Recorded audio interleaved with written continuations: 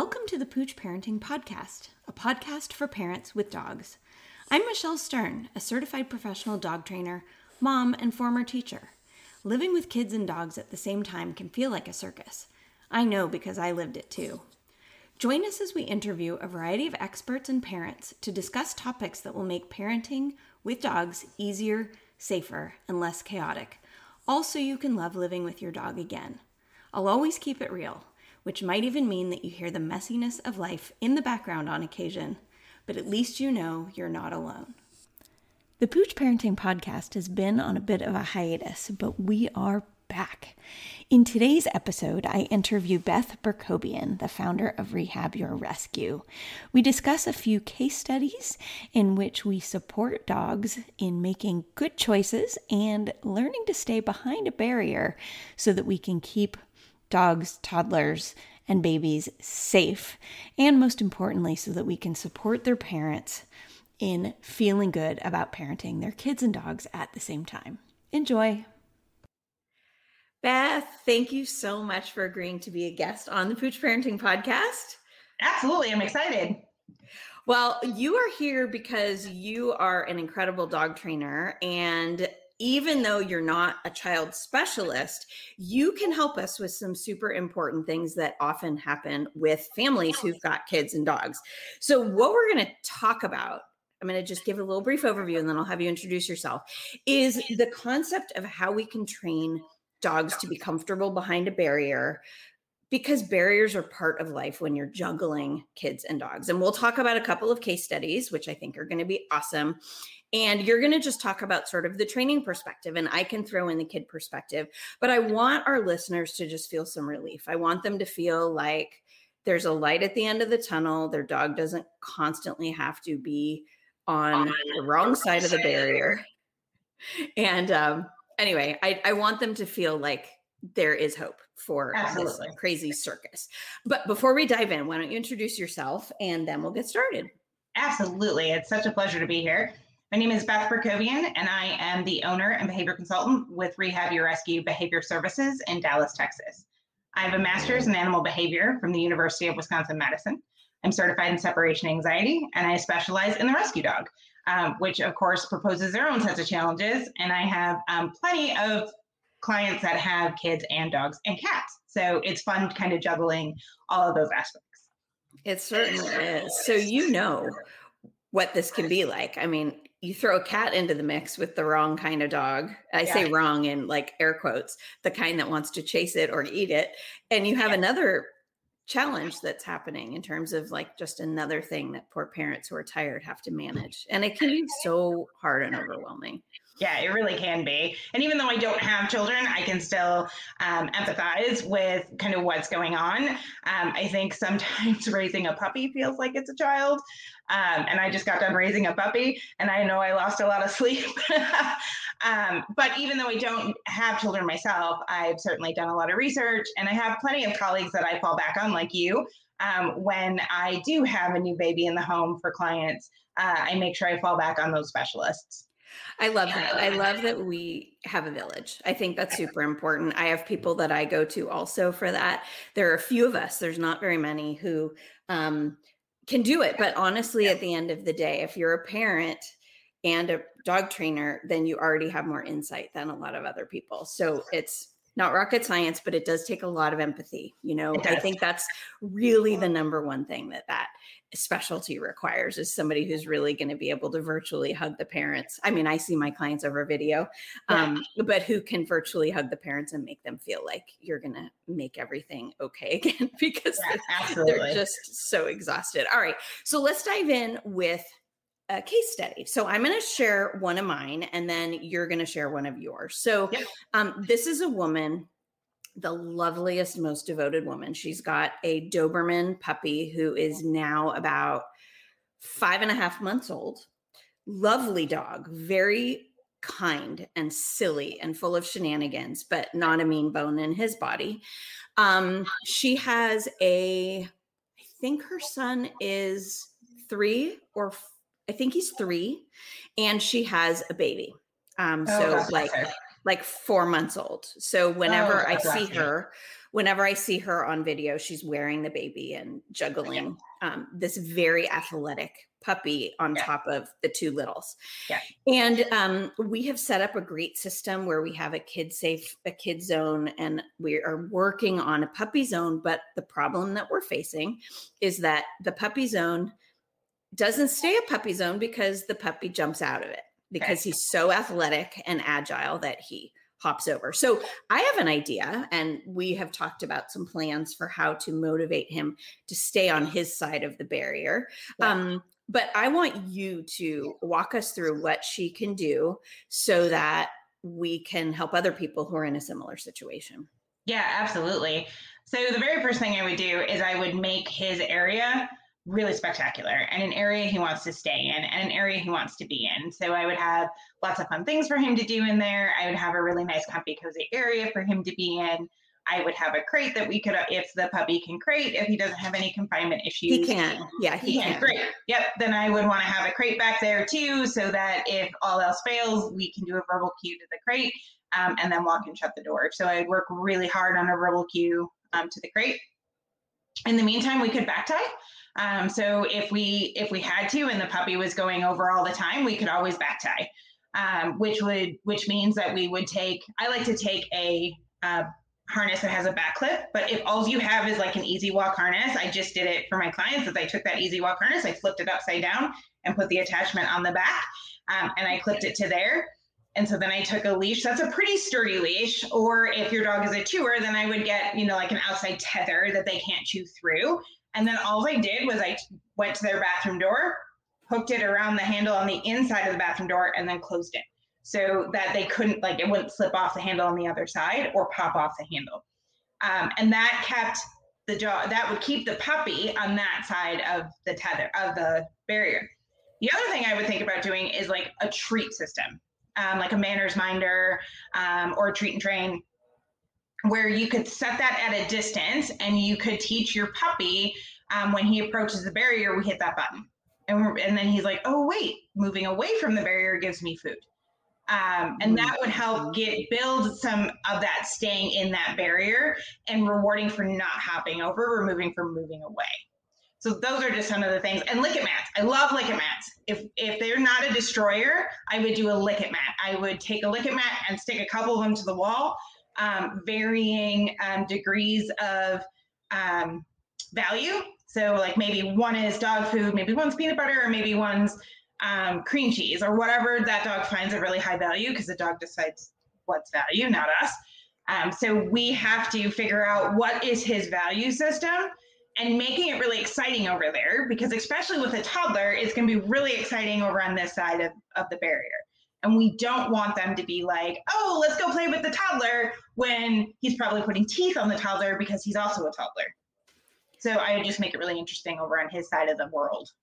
Yeah, I mean, your perception is so helpful, because that a toddler playing Lego on the floor is pretty much the best thing there is, right? Because I think that this young dog sees the toddler as another puppy, and he's fun and he's noisy and he wrestles and he's a super cool kid, but the dog sees that and wants to be around him. So let me just reiterate a couple of things that you said, because they were money.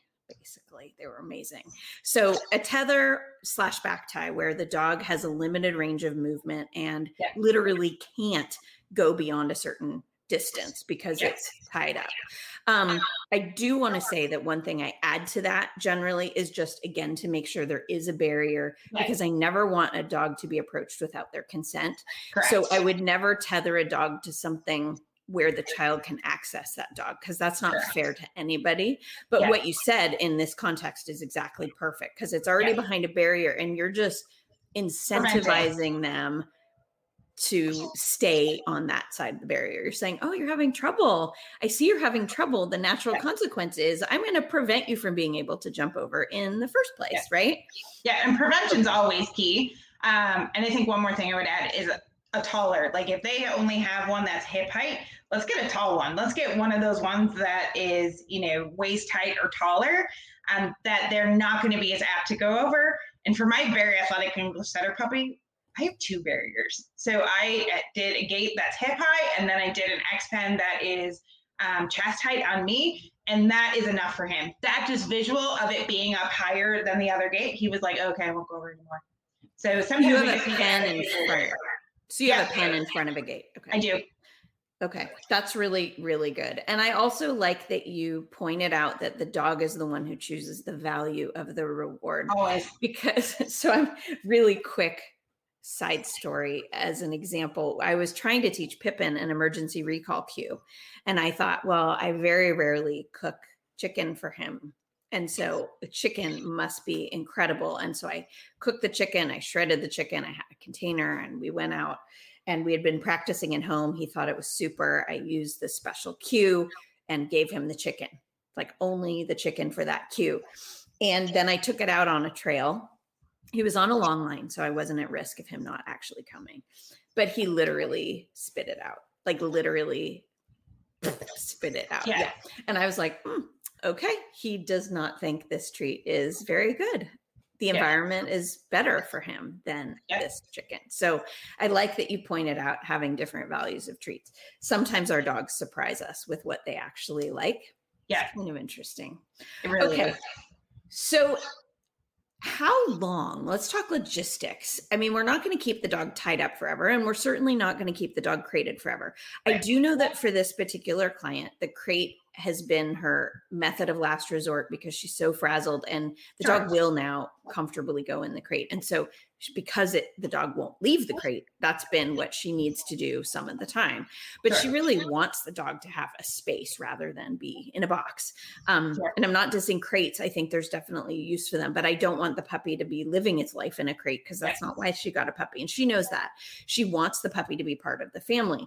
So how do we juggle how much time the dog would be on a tether or back tie versus maybe having family time, or maybe being loose in their zone without being tied? Does that question make sense? Yeah, absolutely. So I would build the puppy being loose in its zone without any distractions over on the other side to start. So when it's nap time, then puppy's loose.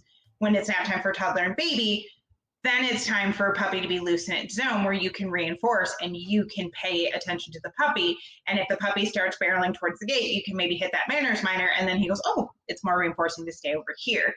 And then, there's other things we can think about doing, that if maybe sending the dog to daycare once or twice a week, if it's a dog that can go to daycare, and an ethical one that has the appropriate amount of handlers to dogs, just thinking of sending the puppy to daycare so that we are balancing the puppy's needs alongside our kids' needs and our own needs, because we also need rest and downtime. So we can't just worry about baby puppy. We have to manage ourselves too.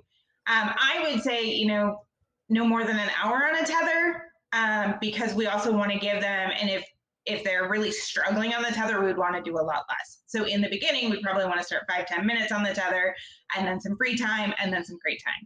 And then just keep repeating and keep extending that out. And each individual dog is going to determine how we build a plan. So let's just say that this puppy's super comfortable on a tether right from the get-go. Then I'd probably stick it on the tether. If the puppy keeps, rabbiting over the gate, then I'd stick the puppy on the tether and keep him on the tether while still reinforcing with some Cheerios or whatever while we're walking by with the toddler. Or even if the toddler has enough dexterity and can understand, go throw the puppy some Cheerios, we could also include the toddler in that. As long as we're not having any food issues. If we're having food issues with the puppy, then we would never want to include the toddler in it. But if the puppy's pretty amiable, like my English setter, then I would go ahead, little Jimmy, toss some Cheerios over. Making sure that, of course, we can give the puppy what he needs, because it's still a young dog. So we do want to make sure that we're getting enough exercise, we're getting enough enrichment, and we're taking care of all of those needs on top of, tethering and training in that little area. And then I would do some puppy time out with the puppy on a drag lead. So if the puppy has a good solid, say, touch cue, so that if you see the puppy barreling toward the toddler, you can go, Fido, touch, and he flies over and touches your hand instead of targeting little Jimmy. Or you could also back tie to a piece of furniture if you want to have some toddler time out with the puppy too. We do want to include family time, and I would say, a couple, 20, 30 minutes of family time if the puppy is comfortable with baby wearing and all of that. I'd want to desensitize to that first. Or if we can work on a good, solid relaxation on a mat, that's always a really good time to work. Baby puppy time is puppy gets to stay on the mat. Mom can, rock baby in the sling, and then working on mat stays. Yeah, I love that you said that, because I was going to mention, my dog right now is on a raised bed, and I am working on his podcast behavior because I've created a monster during podcasts when I do these interviews that he becomes very demanding. And so I am trying a new strategy today where I'm saying, you know what, I'm going to give you something I want you to do instead of sitting, whining, barking, wandering around the room, right? Yeah. So what you're talking about is something that I love, which is that we want to have, like in the gym back in the day, and maybe they still do this, there are those circuits, where it's like gas stations. Exactly. So I think of living with a puppy very much like circuit training or station training, where it's like, okay, we're going to have some outdoor time. Then we're going to have some nap time. Then we're going to have some food and other time, then some designated training time, then snuggle time, right? And we're constantly going through and doing a variety of things, because the dog is a living, breathing, sentient creature who has lots of needs, some of which are for love and snuggles, and some of which are for structure. Because just like toddlers, a puppy without structure in their day is going to have more tantrums and bite more than one that doesn't have structure.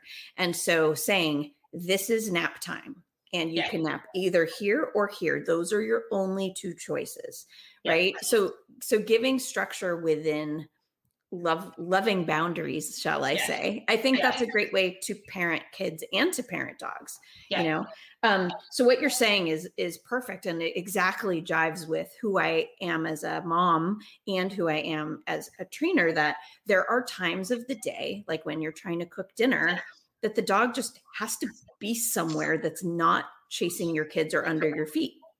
It's just, you have to, there's no choices. I mean, not to dive off into a methodology conversation, but positive reinforcement doesn't equal permissive. It just equals that we are going to do it without, really conflict. So I'm not going to be permissive just because I'm using a positive method.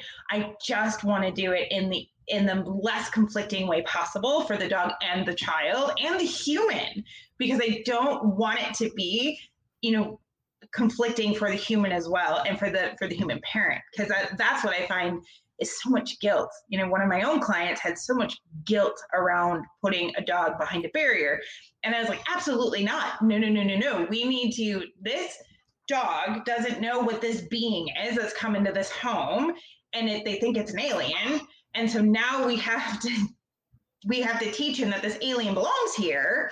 And we need to build apathy. So the only way to do that is by giving him his own space, and then bringing him in slowly and showing him that this new thing is to be ignored while he's tiny. And then we can start to incorporate them together. Yeah, exactly. I think that's really super, because apathy is a good goal. People get worried and they say, my dog doesn't care about my baby. And I'm like, that's goals. Perfect. That's really good. That's actually what you want. And they're like, really? I want them to be best friends. And I say, well, they can be over time, but your baby is going to go through developmental changes as it ages. So in the beginning, my husband calls it the larval stage, where they don't really do anything. Then is the real tricky part, after when the larva starts to roll around and move and crawl and do all the things. That is a very challenging time for dogs. But what's also challenging for dogs during the larval stage is that you are not your best, because you're tired and you're all adapting to this new thing. So even though the baby itself is not necessarily a problem for the dog in the very beginning, the lifestyle change is. And I see a lot of people, actually, let me just throw this in here real quick and see what you would have to say. I see this a lot, where people will say that the dog has suddenly started to regress in terms of house training. That Yeah. I have a newborn, my newborn's 15 days old, and my perfectly behaved house trained dog is now peeing and pooping in the house. What is going on? And that's, in my opinion, a stress response to a very large shift in, what's happening in the family dynamic. What would you tell this client from your perspective? Yeah, and I agree. There's so many emotions rolling around when you've just had a baby. I can't even imagine. I've seen it plenty with my clients, and I know it's exhausting, and I know it's overwhelming. I would tell that client, it's okay. They're stressed. You're stressed. Everything's changing, even though it feels like your routine is staying the same. It's not. You're getting up at multiple hours of the day. You've maybe changed where the dog is sleeping. You've maybe changed the dog's access. You've changed so many things in the dog's life that if this is the first baby and the dog has never seen this creature before, they're going to be like, what is this? So, equate it to when you first moved in with your spouse. You didn't sleep well, or anytime you move into a new house, you don't sleep well. Your routine isn't the same. You're not getting enough sleep. You're probably not drinking enough water. You're probably not eating enough, or what you're eating is junk, and everything kind of goes to pot, right? And you start falling apart mentally and emotionally. That's what's happening with your dog. So if we can step back and put a little bit of structure back into place, maybe lock that puppy down a little bit. Like, okay, we're only allowed to be in this space. We're only allowed to be over here. Put some potty pads back down. Some people don't like to use them. I don't mind them so much. And then get yourself on a little bit of a schedule again and be like, okay, dad, aunt, mom, whoever, partner, I need you to help me get this dog back on path. And honestly, I see it like it may happen 3-4 times in the first week. And then once the routine starts to settle back in, the dog also settles back in and goes, oh, okay, this is a change. I mean, it happens the same when you bring a new rescue dog in or a new puppy in. The same thing happens. It happened when I brought my puppy in. One of my older dogs started pottying in the house because the puppy was pottying in the house. So it was like, oh, we can all potty here. No. And so we just had to go back to structure for everybody for a little bit and then, loosen the reins back up again. I love that. Thank you.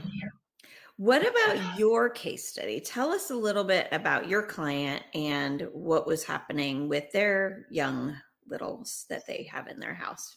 Yeah, so first-time mom, first-time parents. They have a rescue dog that is a Boxer Pitbull mix. They've had him for about a year. He has some anxiety. He has some reactivity. He is just a generalized anxious dog.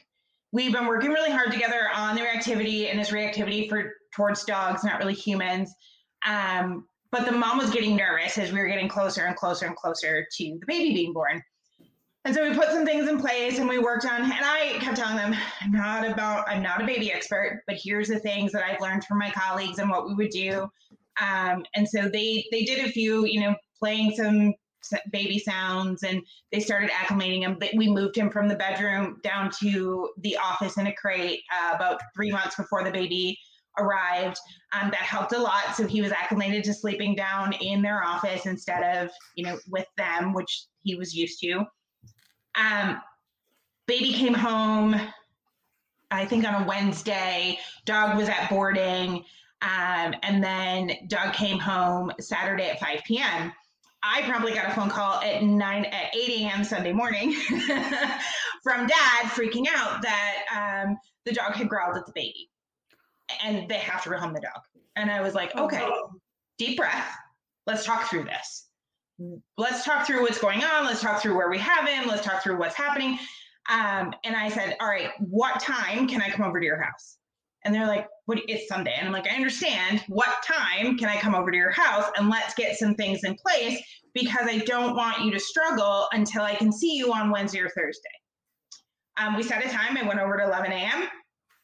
The very first thing I did, I called a dog and baby specialist. That's a colleague friend of mine. I sent her a text. I'm like, I need help. I have to put a plan together. What do I do?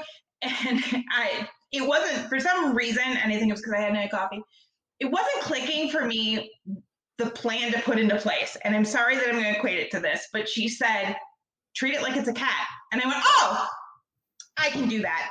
Because I put cat and dog plans into place all the time. And so I was like, yep, I got it now. I understand. So that's exactly what we did. I called the dad back and I said, do you have an X pen, exercise pen or gates? And he goes, yes. And I said, that hallway area in your home, going to your office, I want you to put it up there. And that's going to be Bob's area. And they're like, okay, great. And that's where I want Bob to be when I get there. Perfect.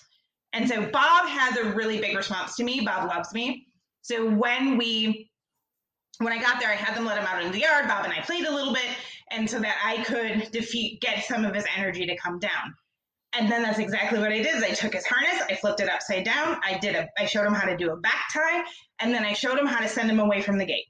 And so, because Bob would get really every time mom came near the gate with baby, Bob would get really over aroused. So I would just send Bob away from the gate and be like, okay, Bob, let's move away from the gate when baby approaches. So then he got to the point where mom would walk towards the gate and Bob would move away. Beautiful. And then he started getting a little anxious and he wasn't settling because he's a very anxious dog. So I said, I think we need to talk to your vet about getting some help. And so we did. They talked to their vet. We got some pharmaceuticals on board, which don't ever feel like you can't do that. Like if your dog is truly struggling and you're truly struggling, call your vet. And especially if your behavior professional says, hey, I think this would help get us through and help build a plan and just bring him down a little bit, because Bob wasn't used to being away from his family. So when we separated him, Bob was like, Dad, where did you go? It was very stressful for him. Then we got a manners minder. And so it's a little treat and train device. You press the little button, treats come out, and we set it at the back of the room. And when Bob would get upset about baby, when they were on the other side of the room, we just pressed the manners minder. So baby fussing equated food for Bob, which created a positive conditioned emotional response towards baby. So right? Good. So that's every time baby would squawk, we'd either throw treats or hit the manners minder. Every time. So then he was like, oh, baby squawks, I get food. This is great. And then we were able to start weaning that down. And then we just put a plan in place. And I'm like, okay, you need a nap, Bob goes in crate. You want to spend time with baby, Bob goes behind gate.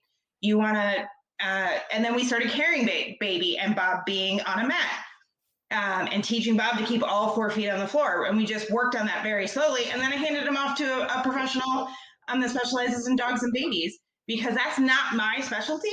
And so I think it's really important for trainers to stay in their niche.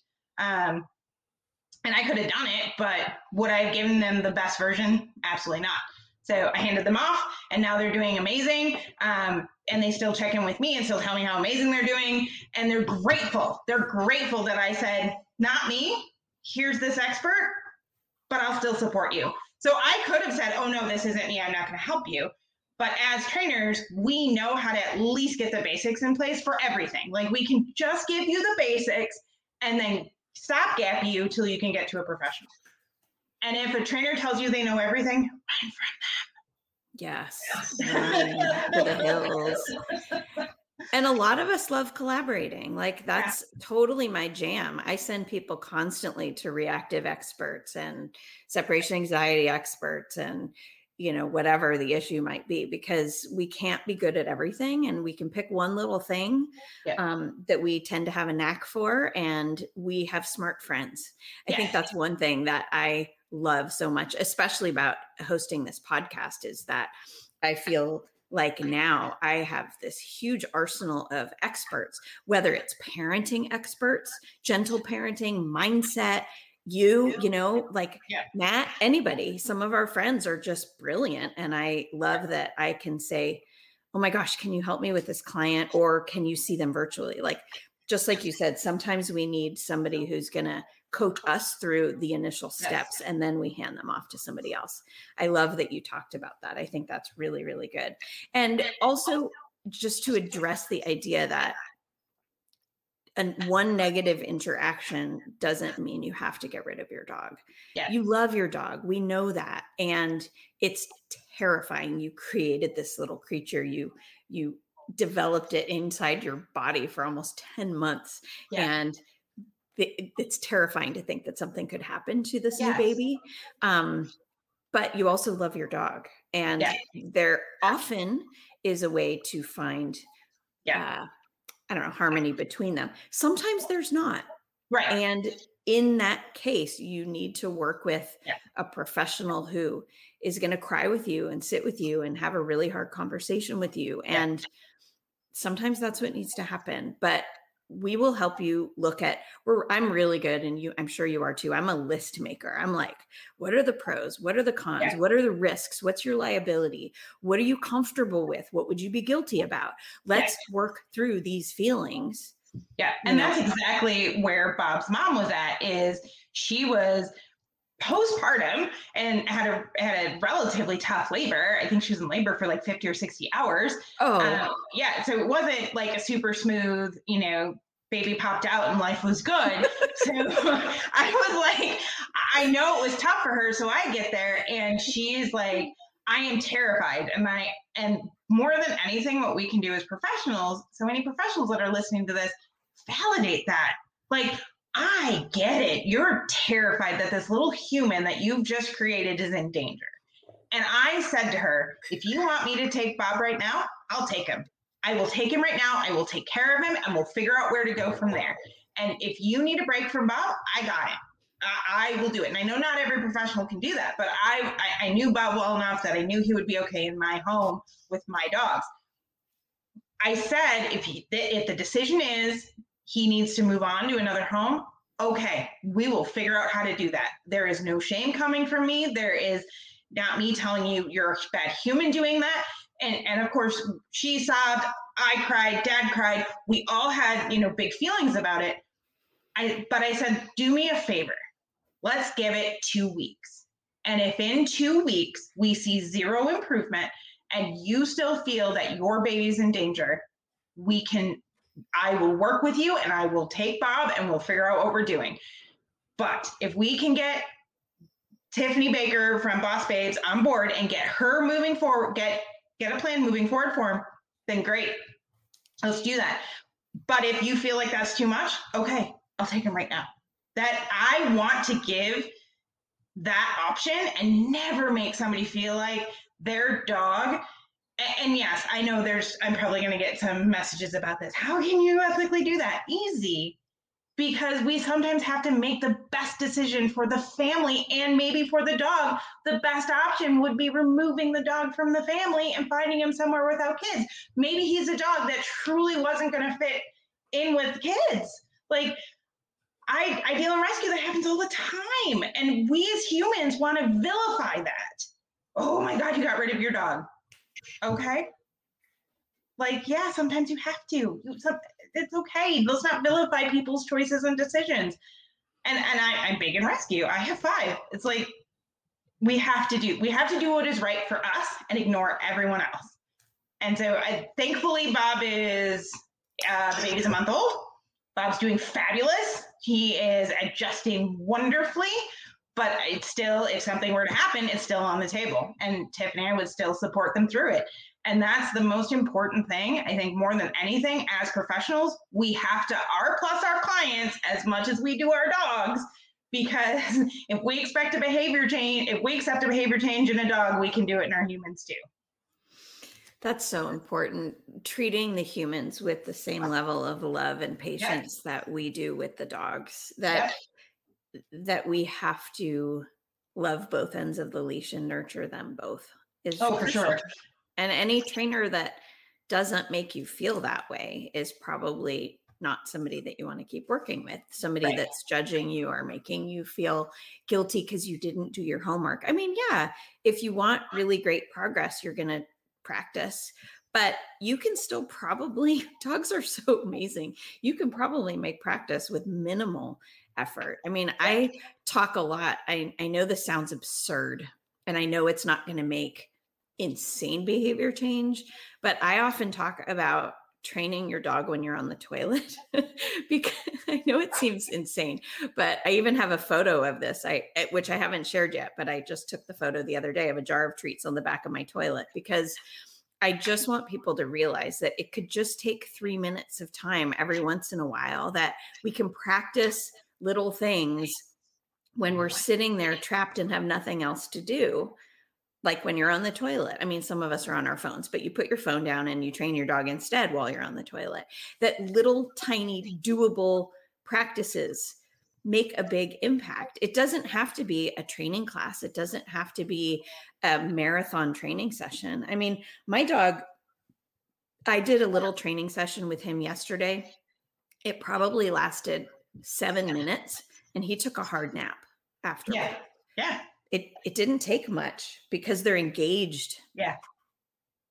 You know, I think it's interesting.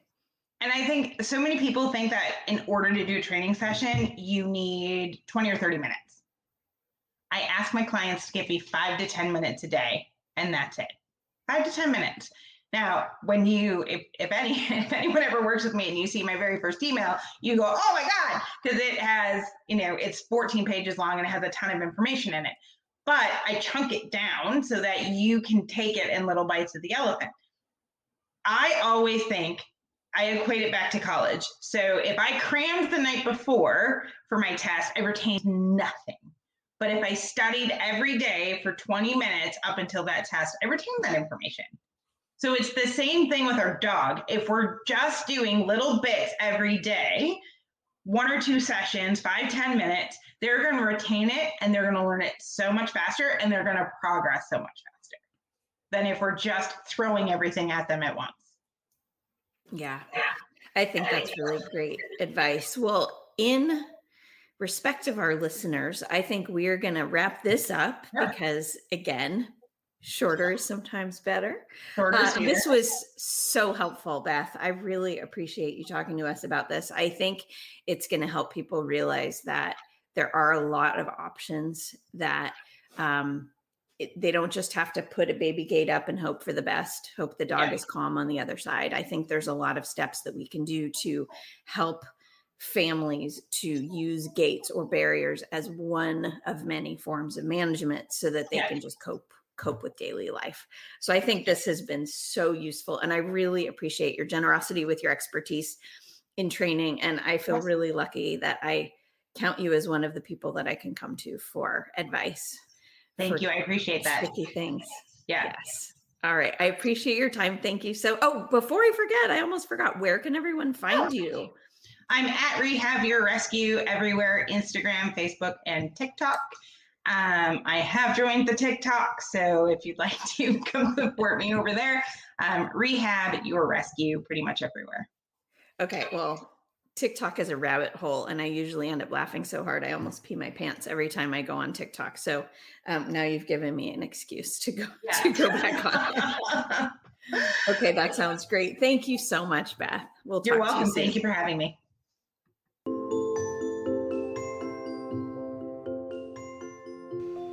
If you haven't already, please subscribe to the Pooch Parenting Podcast on the podcast app of your choice. For ongoing support, get on the waitlist for the Pooch Parenting Society, where I share training tips, activities, and coaching so families with dogs can live in harmony. By signing up at safekidsanddogs.com, you'll be the first to know when I open registration again for new members.